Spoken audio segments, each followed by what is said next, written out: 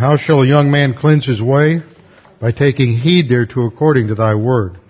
Thy word have I hid in my heart, that I might not sin against thee. Thy word is a lamp unto my feet, and a light unto my path. Jesus prayed to the Father, sanctify them in truth. Thy word is truth. For the grass withers and the flower fades, but the word of our God shall stand forever. Before we begin our study this evening, we need to make sure we're in fellowship. The Bible teaches that Jesus Christ paid the penalty for all of our sins, and the instant we put our faith alone in Christ alone, we're saved. We can never lose our salvation.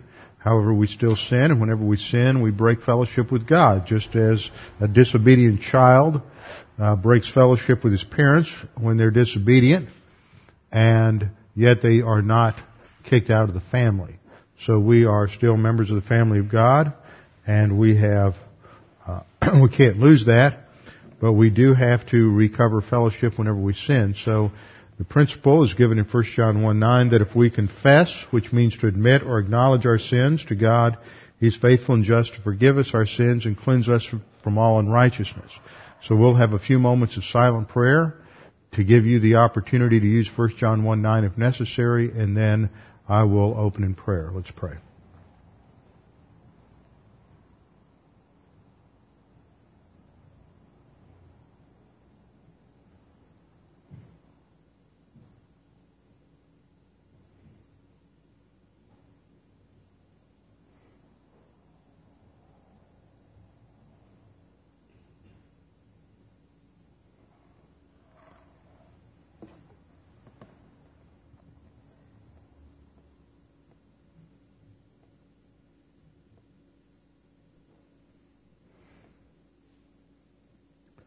Father, we do thank you for this opportunity we have to gather together this evening to study your word. We thank you for the way it illuminates our thinking, provides us accuracy in every area of life, and gives us that framework for thought. Father, we pray that as we study your word this evening, we would be able to concentrate and focus, that under the teaching ministry of God the Holy Spirit, we can see how these things apply to our own thinking and our own lives. We pray this now in Christ's name. Amen. Open your Bibles with me to Romans 1. Romans 1. Now, what we've been doing for the last 5 or 6 weeks, or maybe it's been 7 weeks, I lose count, is a review of what we've done in our study of Genesis 1 through 11. Genesis as an entirety, as the whole book, can be divided into 2 sections. The first section deals with events, second section with people. 4 events lead up to the study of 4 people. The 4 events are the creation, fall, flood, and Tower of Babel. The 4 people are Abraham, Isaac, Jacob, and Joseph. Now there's a structure, as I've said again and again in our study of Genesis, to the book of Genesis. 50 chapters. The first 11 chapters of Genesis deal with these 4 events. And the next 39 chapters deal with the 4 people. So where is the Holy Spirit putting the emphasis? It's on the people. The emphasis is on Abraham, Isaac, Jacob, and Joseph. The emphasis is on what God is doing in calling out a new people to Himself through Abraham at the end of Genesis 11 and the beginning of Genesis chapter 12. This marks a major shift in the way God is dealing with the human race. Now, tonight is really our introduction to Abraham. And it's still some review on the first part, but primarily an introduction, a stage setting for the life of Abraham. Why is it that God calls out Abraham? Why is it necessary for God to call out a new people, and instead of working with the entirety of the human race as He did in the first 11 chapters of Genesis, why is it that God now works through one family, through one man initially, and through that family? Why does God restrict Himself to working through Israel, the nation Israel, those who are the descendants of Abraham, Isaac, Jacob, and Joseph? And the first 11 chapters of Genesis answer that question for us. Because of what transpires in those chapters, there is a necessity for God to, as it were, change his game plan and to work through one individual. And that is an expression of God's grace. God's grace to all of humanity is exhibited in his decision to work through this one individual, Abraham. What we've seen in the first 11 chapters of Genesis is that God creates everything perfect. God's a perfect God, and what He creates is perfect. He creates a perfect environment. He creates man perfect and sinless, and places man in the perfect environment of the Garden of Eden and gives him a test. And this is the focal point of the original creation, is that test, how man would use his volition, how he would operate under the principle of personal responsibility and accountability. And we studied that under the category of divine institutions. That in Genesis, in these first 11 chapters, God establishes the 5 divine institutions. And these are principles that are true for every human being, whether they are a Christian, a non-Christian, whether whatever the culture is. These principles are designed for the preservation, perpetuation, and of mankind, and for their protection. And the first divine institution is that of personal responsibility and accountability, that we are all accountable to God for our actions, and that our actions and our choices have consequences. And we never know how serious the consequences will be from what may appear to be minor choices or minor actions. And what God is teaching in the principle here is that man is created in the image and likeness of God, and man can only have success in life and meaning in life and happiness in life if he is fulfilling his role as the image of God. And by image of God, we don't merely mean a representation of God, but a representative of God. The image was one that was to represent God in His role over creation. So man has a subordinate role, subordinate to the authority of God, and he rejects that. When Adam and Eve ate from the fruit of the tree of the knowledge of good and evil, they rejected divine authority. It was that act of rejection of divine authority that dominoed throughout history and throughout the universe in terms of all kinds of horrible consequences.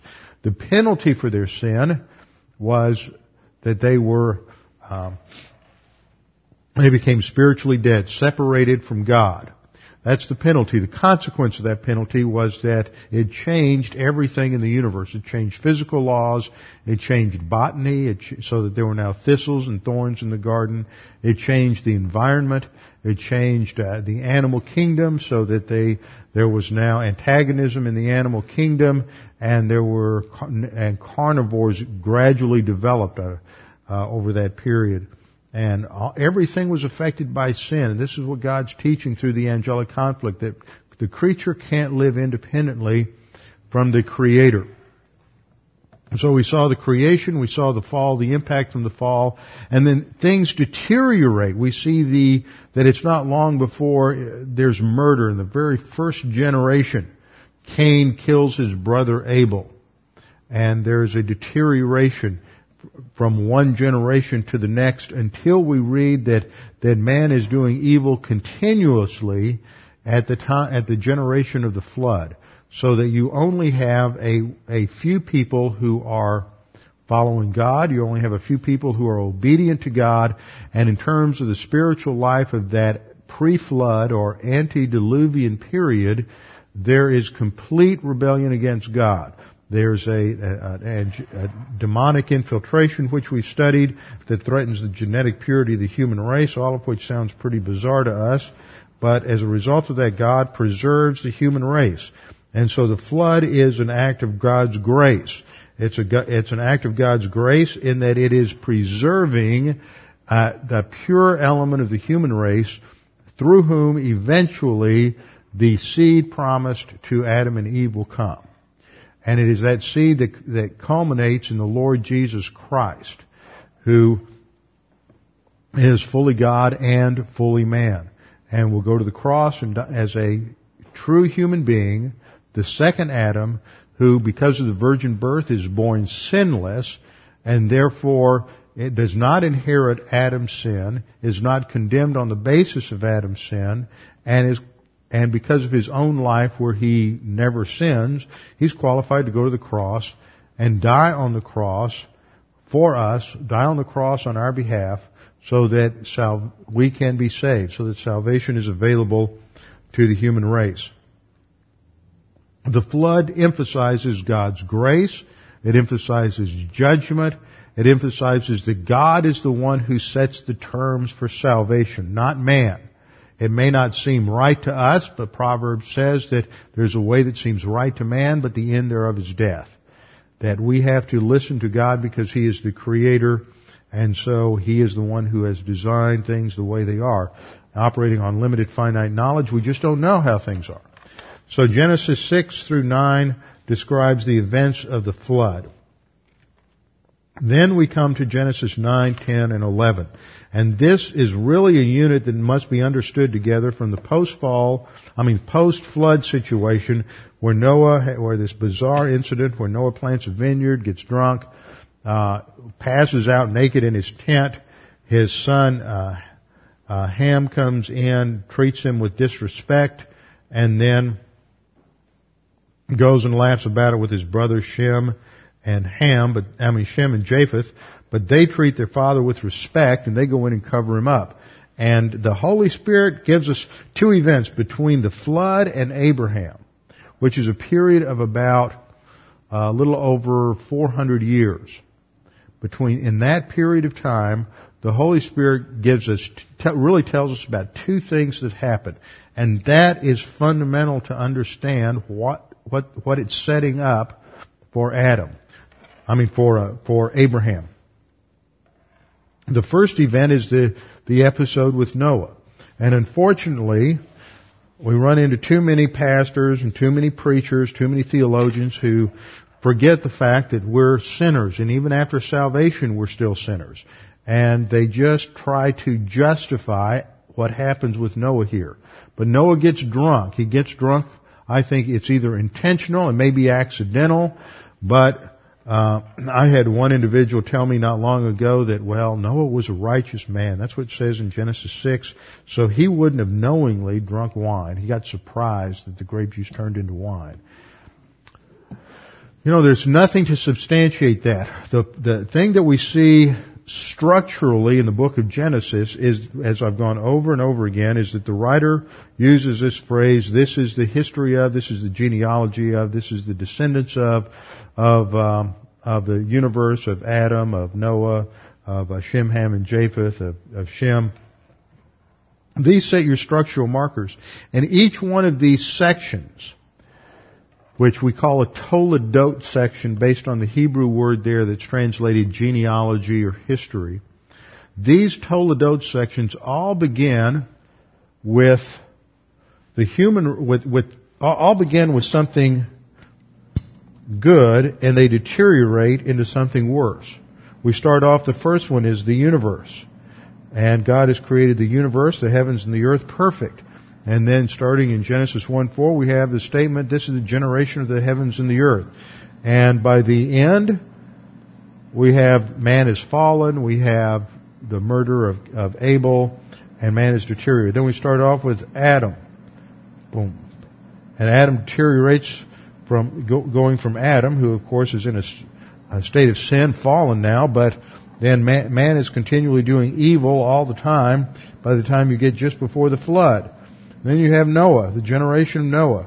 Boom. And when you get down to the end of the generation of Noah, which is in the post-flood environment, it's deteriorated. Then it starts off after the flood, and we have the generation of Shem, Ham, and Japheth, and it deteriorates down to the Tower of Babel. So there's this constant deterioration that takes place in each of these things, and what's in each of these sections. And what the writer is emphasizing is the consequences of sin.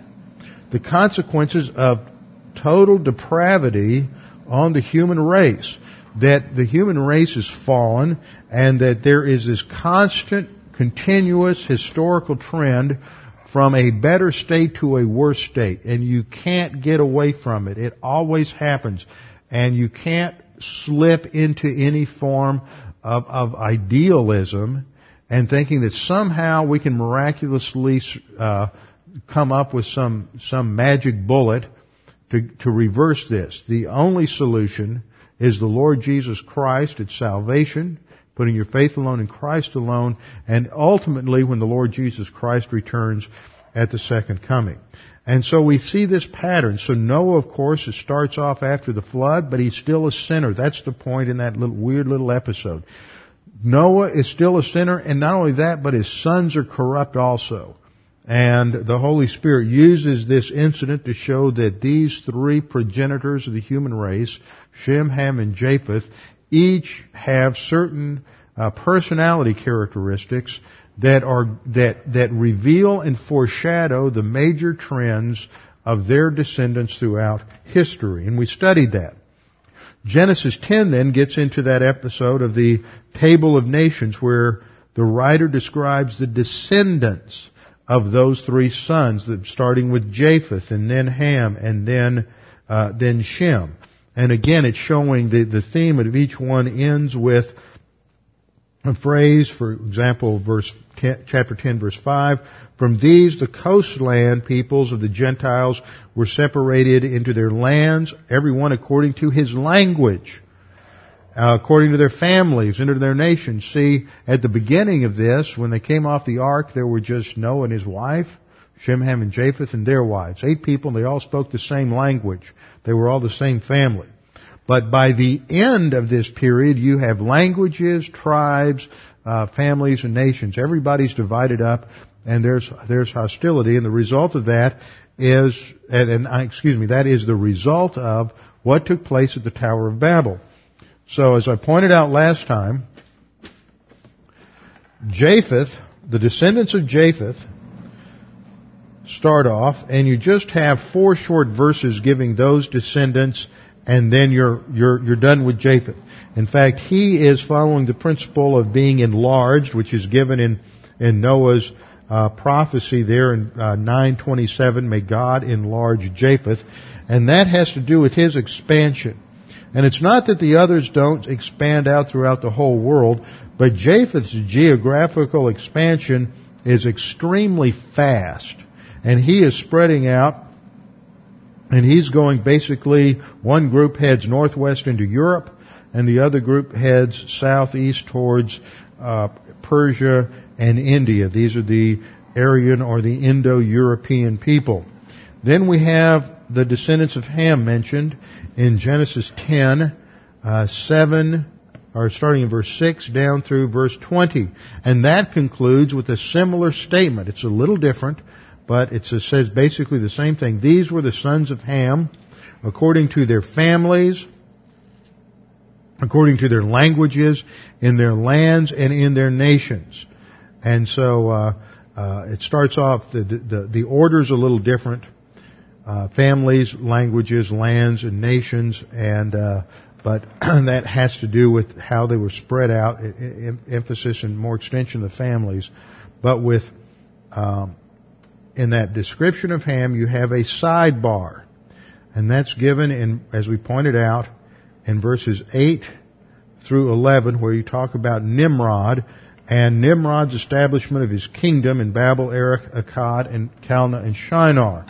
And so you have this sidebar note on Nimrod. Then in the structure of the table, the next person whose descendants are covered is Shem. And there's one little sidebar, it's briefer than the one on Nimrod, given in verse 25. And it mentions Peleg, for in his days the earth was divided. So you have Peleg, and Peleg is a contemporary of Nimrod. What's this all about? Well, Genesis 10 is explaining the dispersion of mankind, and in typical Hebrew narrative, it gives you the overview. So you have this overview of the table in chapter 10. And then chapter 11, 1 through 9, comes in and gives us details about what causes the expansion in chapter 10. It's the same kind of parallel that you see in Genesis 1 and 2. And you will have liberal theologians come along and say, see, this represents two different accounts. No, it doesn't represent two different accounts. It represents a typical pattern of Hebrew narrative. You give the whole picture, summary picture, and then you come back in and you give a snapshot of one incident within that picture. So chapter 11, 1 through 9, describes the Tower of Babel, and it is what the rebellion at the Tower of Babel, man uniting with one language against God, that it gives the reason for the scattering that occurs in chapter 10. So Nimrod and Peleg are only about the fourth or fifth generation down from Noah, and it's at that time that the languages are confused and people are scattered. Now what happens is that Babel then becomes a picture, or what is called a type. A type is from the Greek word tupos, meaning an example. It is an incident in history that foreshadows something that happens later on. And it can be a thing, it can be a person, or it can be an event. And this event is a picture of what happens to mankind in rebellion against God. That the nations of human history cannot survive unless they are in obedience to God. This is the principle. And remember the setting here. Genesis is really the first chapter, so to speak, in a 5-chapter book. And that 5-chapter book we call the Pentateuch. P-E-N-T meaning 5. The Pentateuch is the first 5 books of the Bible, also called the Torah, all written by Moses, written to provide the foundation for the new Jewish nation. After the Exodus, they have left Egypt. They have gone through the 40 years of discipline and wandering in the wilderness, and they are on the verge of entering into the promised land of Canaan that God has given to them. And as they are on the verge of entry, part of what is happening here is that Moses is providing a reason for why God is doing this. Why are you a special nation? Why are you a special people? What is God doing through you? Why has God given you this Mosaic law? Why has God called you out above all of the other peoples on the earth? And the answer is related to what happens at Babel. Babel sets up and begins to crystallize what we will call, and what the Bible calls actually, the world system. And this world system is that which dominates human history, dominates all nations, all peoples that are in rebellion against God. And in contrast to that, you have God calling out one individual, Abram, or Avram in the Hebrew. Abram. And it is through Abram that God is going to work to counter the world system. That God is going to eventually, through the seed, the promised seed of Avram, who is Jesus Christ, He is going to provide a salvation that will in turn come back to redeem the world. John 3:16, for God so loved the world that He gave His only begotten Son, that whosoever believes in Him should not perish, but have everlasting life. And what happens with God's judgment on the Tower of Babel is, in grace, God begins to work through one individual, because the nations, in their volition, the peoples have turned their back on God. And this is the picture that we see. Last time I was setting the stage for this, and we went through Romans 1. Romans 1 is Paul's exposition of what happened historically. And I just want to hit a couple of high points. This explains what took place after the flood. That they knew God existed. You have 8 people that came off the ark. They knew everything that had happened. They had been on the ark. They had witnessed the flood. They had witnessed the fact that God had closed and sealed the door on the ark. When they got on the boat, God sealed it. They didn't close the door and shut it. God did. God protected them and preserved them. And I'm sure, although we don't have any testimony to it in the Word of God, that there were times when they knew that they were going to die. And God delivered them during that time, and God protected them. And when they came off the ark, they were witnesses to the covenant that God made with Noah. This was a verbal audio covenant. If you had had your tape recorder there, your MP3 player there, you could have recorded the voice of God. You could have videoed God establishing this covenant with Noah. It was a real, objective, historical event. And these three men, Shem, Ham, and Japheth, all knew that. But yet within just 3 or 4 generations, their descendants were setting themselves up in antagonism to God, shaking their fist, as it were, against God, and creating alternate deities. This is what happens to the human heart that is deceitful and wicked above all things. Who can know it? This is our condition.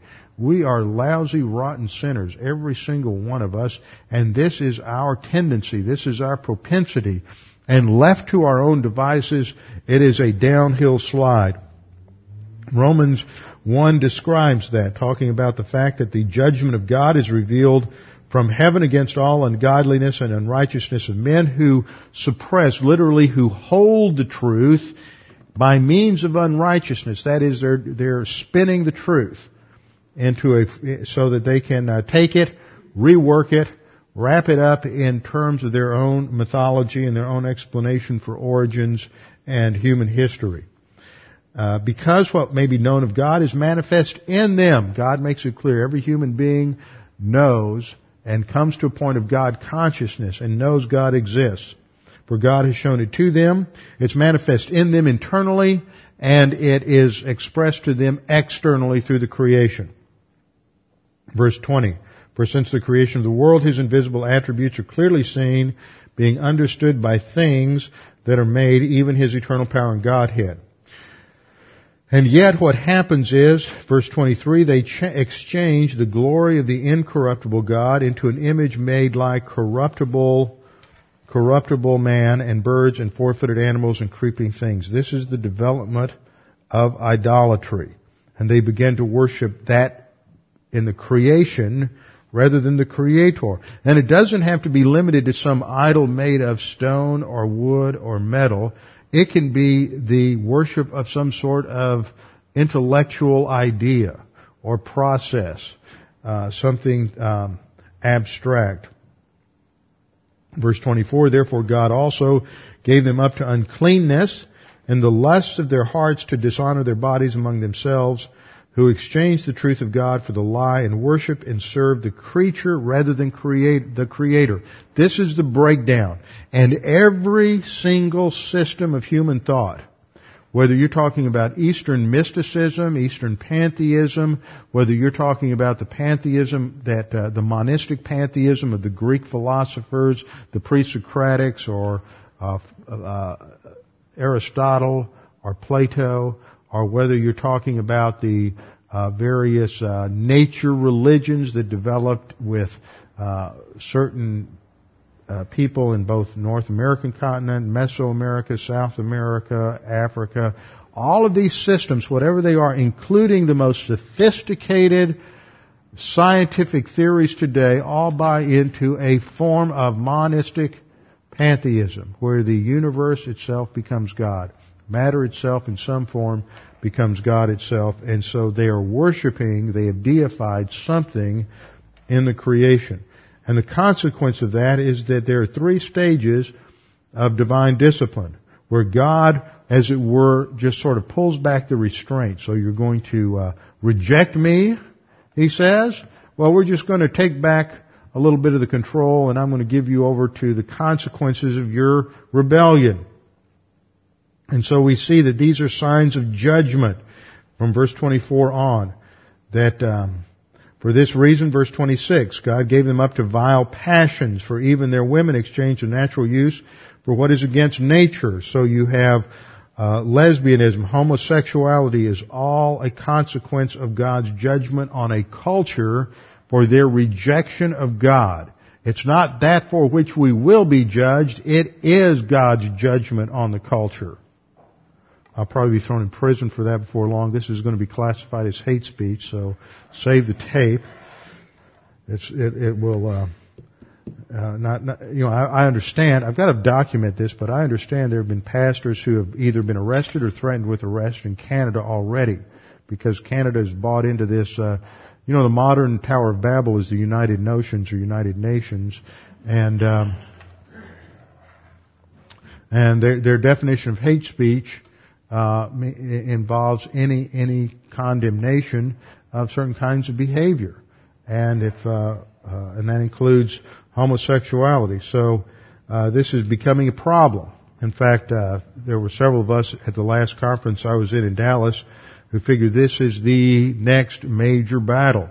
And this is very likely we will see a time before we die when we will, in this country, lose the freedom to read Romans 1. Apparently, as I said, I want to document this, but I have heard a couple of different sources that there have been pastors in Canada that have been arrested for reading Romans 1.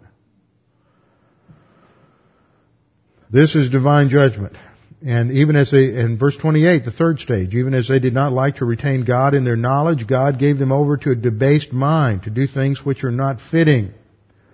Perversion, all manner of sins are listed after that. But I think it's interesting.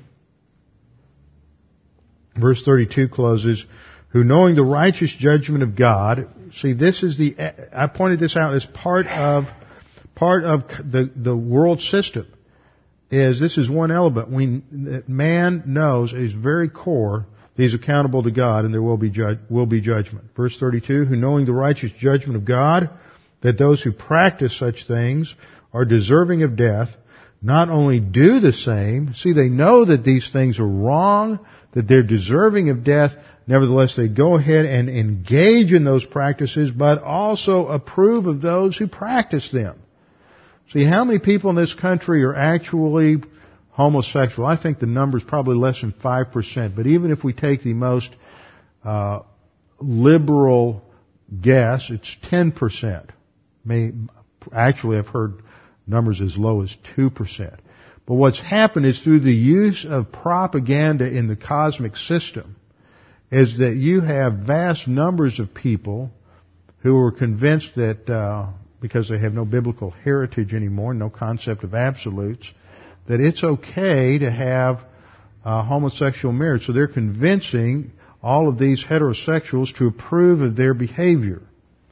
And see, I don't have a problem with the fact that this is a sin. I mean, heterosexual immorality is just as much a sin as homosexual immorality. It's just a different manifestation of sin nature. It may not be the trend of your sin nature. Maybe your sin nature trends towards arrogance or bitterness or vindictiveness or gossip or whatever, and that's just not your particular favorite sin. But it's somebody else's favorite sin. Everybody's got different favorite sins, and we need to recognize that if somebody has that as their trend of their sin nature to be homosexual, then that's what it is. It's a trend of their sin nature. But I don't have to approve it anymore than I have to approve of liars and murderers and thieves. You can love the sinner, and it doesn't mean you have to approve the sin and say, well, that really isn't a sin. So, this is the backdrop of what happened historically in that period, in those 300 or 400 years between Noah and Abraham. What this is the establishment of the cosmic system. And this becomes solidified at the Tower of Babel. And so throughout the Bible, there is a battle that culminates eventually in Revelation between Jerusalem as the city of peace, which is what Jerusalem means based on shalom, the word for peace, and Babylon. Babel. the confusion created by human viewpoint paganism. And this is the struggle that we have down through history. And it's not resolved until the Lord Jesus Christ comes back at the second advent. But Babylon represents what the Bible calls worldliness, or the world system. And this becomes solidified at Genesis 11 into all of its dynamics. It has a political structure, the tyranny of Nimrod. And let me tell you, every human viewpoint political system, and that means every system other than that which was originally designed by God in the theocracy of Israel. But see, that fell apart because the people rebelled against God's rulership. Every political system until the second advent is going to deteriorate into tyranny eventually. So don't get, in this political system, don't get too excited and get too divorced from reality and thinking that one party or another is going to provide the perfect solution. We are on a path of deterioration in this nation and have been, and there's a pattern of cycle of nations that was first developed by a man named Alexander Tyler back in the 18th century, and I need to bring that in and read through that, how a nation starts off in slavery, then they become free, and then they go through one cycle after another where they begin to take for granted their liberties, and eventually they end up in slavery again. But every political system is going to deteriorate. Why? Because it comes out of this cosmic thinking. Every economic system that we can develop, and we may have political systems that at times exemplify the highest and best and are based on biblical absolutes. But there's never pure. There's always elements within those political systems that come out of carnality, come out of the flesh, and will eventually eat up the rest of it. Same thing with economic system. Capitalism is the most consistent with biblical revelation. But especially if you read Adam Smith, it's a recognition of greed, and greed is considered a major mechanism within capitalism. It's a recognition but greed is part of the sin nature. So you're going to have problems in capitalism, whether it's a political system, whether it's an economic system, social systems. They're all going to deteriorate because of the sin nature. And the Bible talks about the fact that we have three enemies: the world, the flesh, which is our own sin nature, and the devil. Now, Satan is the archenemy of God and the enemy of every believer, and he is a legitimate personality. And he is was created the highest and greatest of all the angels until he chose to disobey God. And it is in that act of disobedience, as revealed in Isaiah 14 and Ezekiel 28, that we see the kind of thinking that is systematized in the world system. And the kind of thinking that is systematized in the world system provides a rationale for the operation of our sin nature. So these three work together. And as a believer, see, we are called to put to death the deeds of the flesh, to resist the devil, and to not be conformed to the world. So this is foundational to our spiritual life. And we see principles in this with Abraham, because Abraham is going to be called out to be a counter movement to the cosmic system. And so this will be one of the major themes that we emphasize as I go through Abraham, is how God is going to use Abraham and his descendants as a counter to the cosmic system. But before we get into all of that, we have to understand this term, cosmic thinking, the cosmic system, and I spell it with a K because I'm not talking about the universe, which is the English sense of the word cosmos with a C. I'm talking about its Greek root, cosmos, and that relates to the human viewpoint or pagan systems that have generated against man. So let's just review this in our rest of our time this morning. 1 John 2:15 is a crucial text for understanding the world system. John writes, "Do not love the world," that is the cosmic system, "nor the things in the world. If anyone loves the cosmic system, then the love of the Father," and that's a subjective, that is an objective genitive, love for the Father, is not in him.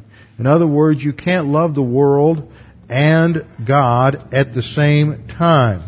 This is the same thing that James writes about in James chapter 4. There James says, "Do you not know that friendship with the world," that is the cosmic system, "is enmity or hostility with God? Whoever therefore wants to be a friend of the cosmic system makes himself an enemy of God." These are mutually exclusive ways of thinking. Now you know, and I know, that when you have people who think differently, let's take a socialist and a fascist. We don't want to take a Republican and a Democrat. That's too personal. We'll take a fascist and a socialist. Now, they won't think the same way. I mean, you think about the Nazis, where the term Nazi refers to the Nationalsozialistische Arbeiterspartei in Germany, and that was abbreviated to Nazi. And they were socialists. They weren't communists. They hated the communists. And they did everything they could to destroy the Marxists, and that's why everybody was so surprised when Hitler entered into a peace treaty there in 1939 with Stalin. But that was just a Machiavellian move, so he would get Stalin off his back so he could invade Poland. But these two systems are mutually exclusive. They can agree on some things. There's a certain overlap between communism and socialism in terms of looking to the government to solve problems and the government control of the economy. But there are other elements that differ. But there's still, even though there is elements of commonality, the total overall structure is different, so that the systems are antithetical to one another. And that's as far as I want to go with that illustration. What I'm saying is that you can have somebody who is not a believer, or even a believer, in operating on certain political, economic, and social philosophies that have a lot of overlap with biblical truth. But that doesn't mean they're biblical. Okay?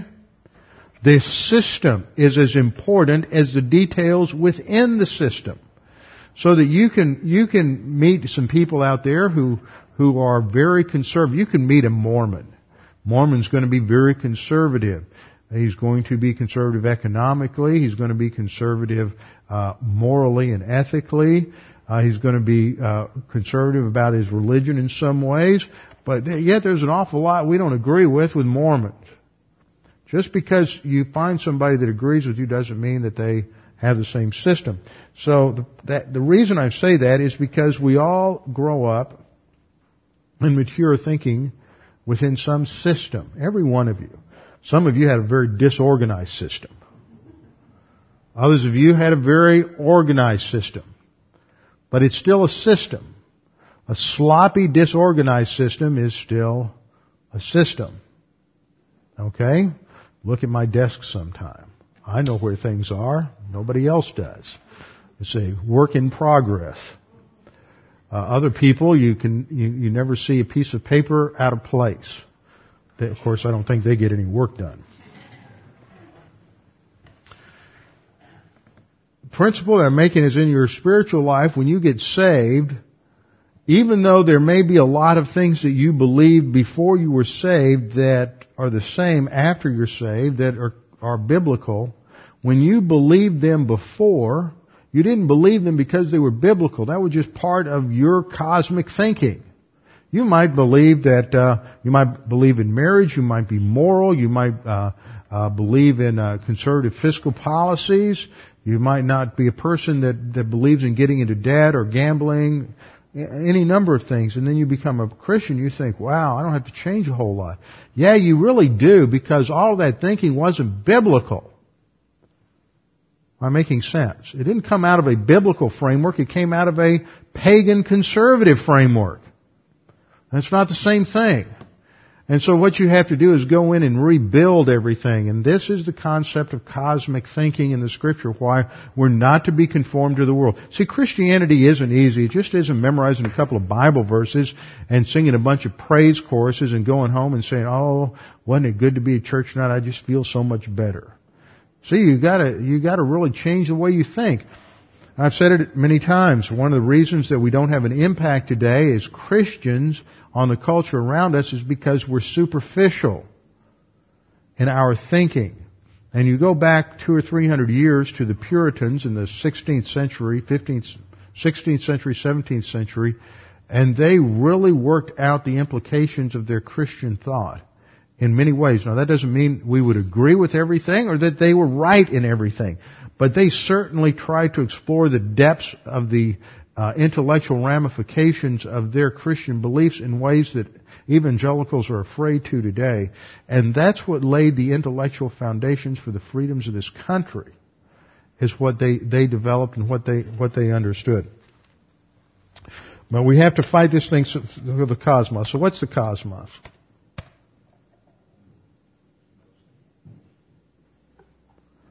They did it.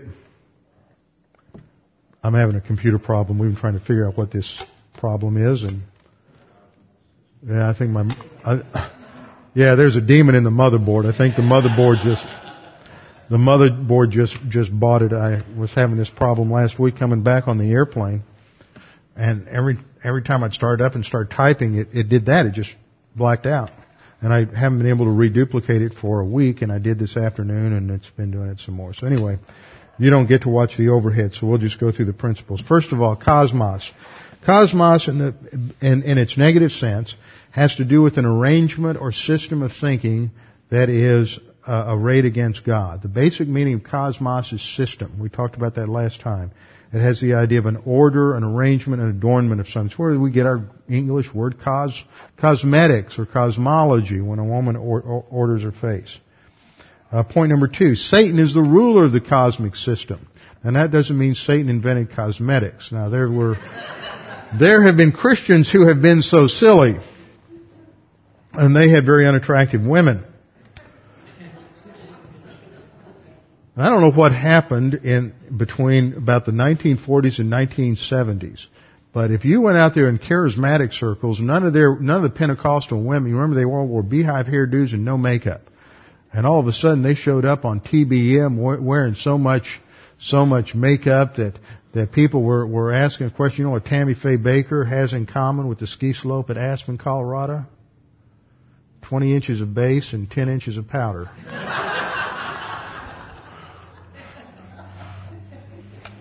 False eyelashes. And why do they always build these sets that look like they're some kind of French cat house out of New Orleans, you know?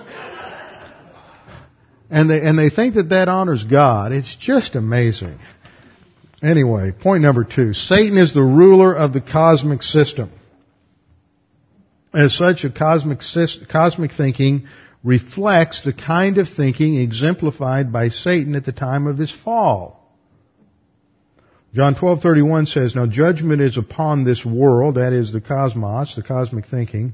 "Now the ruler of this world shall be cast out." Satan is the ruler of this world. John 12:31, John 14:30. See, when Satan fell, he exemplified these basic characteristics of a arrogance, that he wanted to be independent of God. There is a certain fear in the creature that exerts his authority against God, just like when you were a child and you wanted to exert your disobedience against your parents. Deep down in your soul, there was a fear working. And that motivates your third element, which is antagonism. Because you hate, what makes you feel diminished and fearful. Okay? That's all evidence in Satan's thinking. Point number 3, the whole world lies in the power of the evil one and thus is under his influence in cosmic thinking. 1 John 5:19. We know that we are of God, and the whole world, the whole cosmic system, lies in the power of the evil one. Point number 4. Satan, as the ruler of the cosmic system, was judged on the cross. John 16:11, concerning judgment, because the ruler of this world has been judged. So cosmic thinking has been judged or condemned by what Jesus Christ did on the cross. You see, this is the counterpoint. Cosmic thinking asserts independence from God. Jesus submitted himself to God.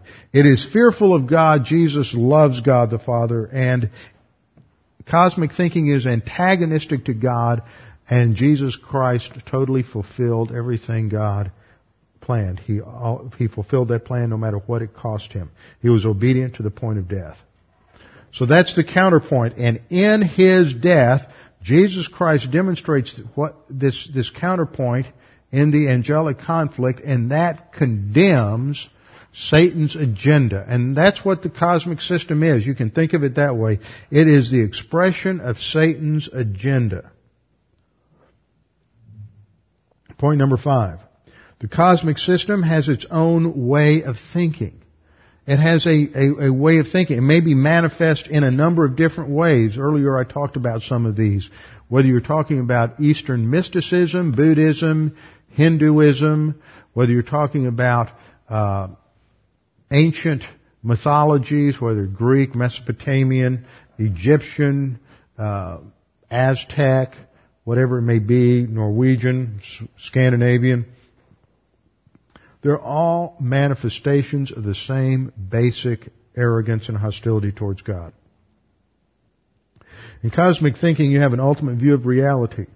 And all these systems of thought, all these religious systems can all be boiled down to one basic view of reality. Now, philosophy calls that metaphysics. It's that which is beyond the physical. And that's at the very root of all kinds of any kind of thinking, is metaphysics. What do you think about God? What's the ultimate reality that's out there? For Aristotle, it was the unmoved mover or the prime mover.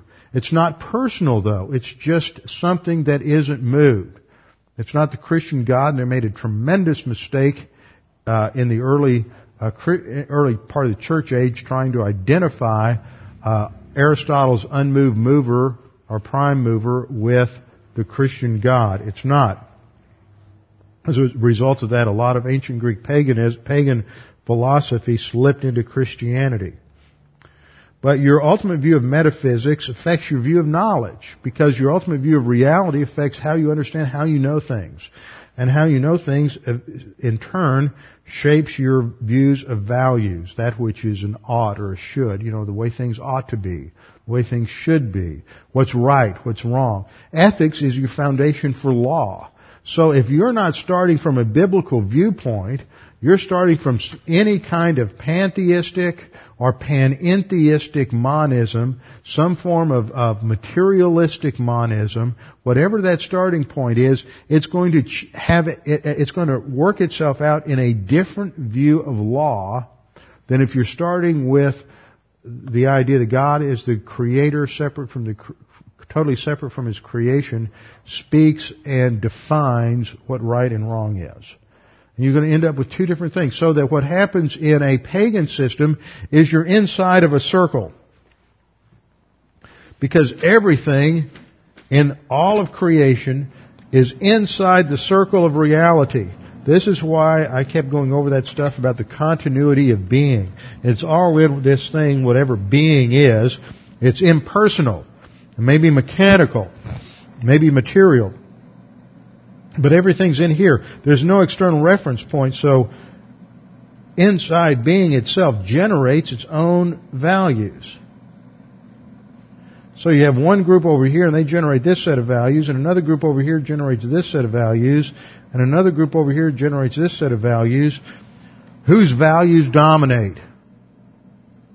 See, this is where you end up when this kind of thinking goes to seed. You end up with what we have now in postmodernism, where they're all of equal value.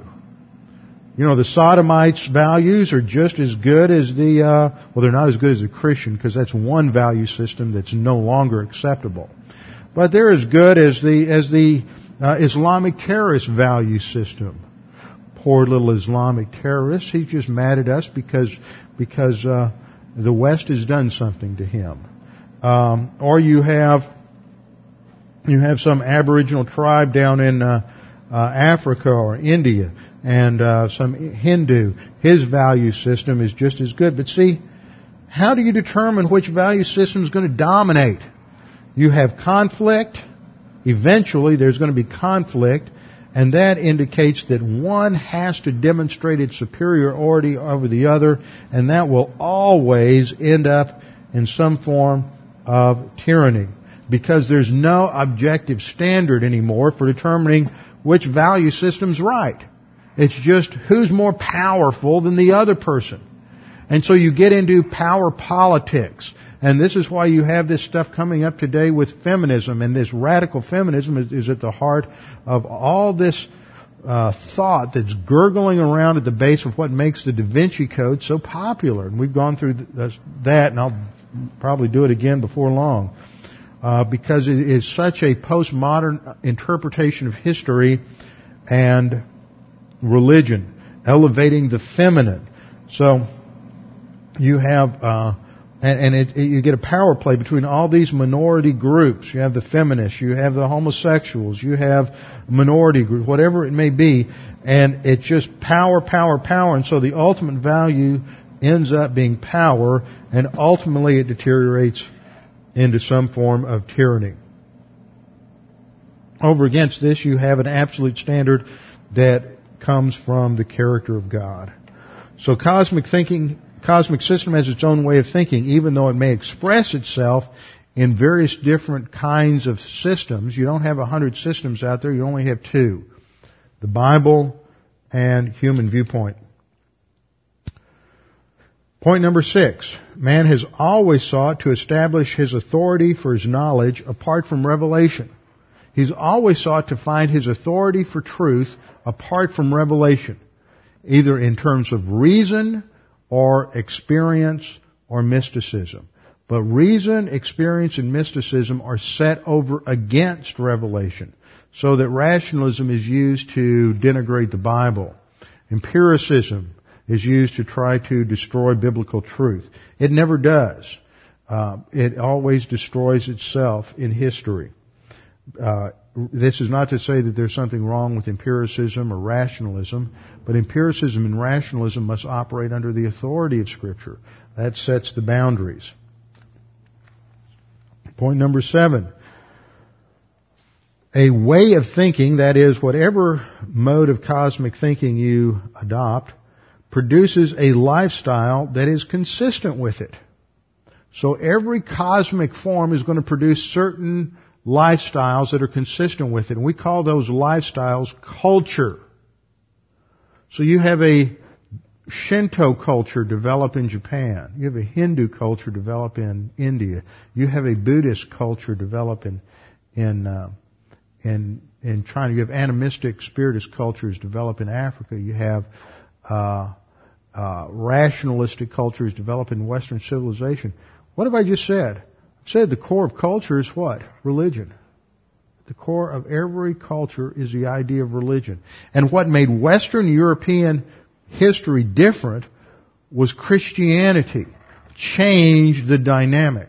If it hadn't been for the infusion of Christianity and Bible doctrine in the early church age, which changed the trend of Western Europe would have been just as animistic and just as pagan as everybody else. It still had a lot of elements of paganism, but what made it different was those elements of Christianity.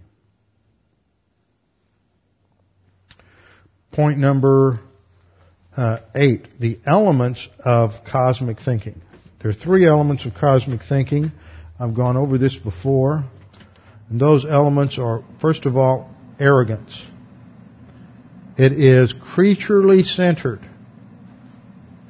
Second, there is real fear At the very core of the soul, there's this sense of dread. Not fear of the Lord in the sense of respect for the Lord, but dread of judgment. And that, in turn, motivates antagonism. Hatred for the Word of God and the desire to destroy Christianity and the Word of God and the truth of the Word of God. This is why James says in James 4:4, "You adulteresses, do you not know that friendship with the world is hostility toward God?" They are not compatible at all. Therefore, point 9, the believer is to extricate himself from the morass of cosmic thinking in his soul. Your soul, at the point of your salvation, and maybe to some degree, to a larger degree today, is loaded with cosmic thinking. And it's your job as a believer to be re-educated. This is the point of Romans 12:2. Do not be conformed to this world, that is, to the cosmic system or the modes of cosmic thinking, but be transformed by the renovation of your thinking, that you may prove what the will of God is, that which is good and acceptable and perfect. And this is the mission. So what God is going to do through Abraham is that at the end of Genesis 11, the world is in a state of collapse. It's almost in the same condition as it was in before the flood, minus the demonic infiltration. And there are just a few people who are believers. It was about that time, probably a little earlier than a little earlier than Abraham, that you had Job. Job never mentions Israel or Jerusalem or Abraham or anything like that, so most scholars believe Job is the earliest book written in the Bible. And it is located, Job lives in the land of Uz, and we saw that Uz was one of the descendants of Shem. But it doesn't give us any more specifics than that. So we know that there were a few other believers, but not many. But they've rejected the God that delivered Noah from the ark, and their worship and idolatry is rampant. In fact, Abram comes out of a family of moon worshippers, and they are into astrology and all manner of paganism. And yet, he is a believer, and God calls him out for a special task to set up a counter culture against what has happened in terms of the cosmic system. So this sets the stage for getting into Abram next time. And next time what I'll do is we will cover the whole of the life of Abraham in one class to give you that overview, which is what I've been doing in Genesis, is to start off with an overview of a section so that then we understand where things are going, what the key events are, what the key doctrines are, and then we can start getting into it in detail and then come at it at the end with another summary, with our heads bowed and our eyes closed. Father, we thank you for this opportunity to study your word, to be challenged by what it says, to have a greater understanding of history, to realize that our task under the filling of the Holy Spirit, the teaching of the word, is to have our thinking overhauled so that we are not conformed to the thought forms of the cosmic system, but to that of the Word of God. Father, we pray that you would challenge us with the things that we've studied this evening. We pray this in Christ's name. Amen.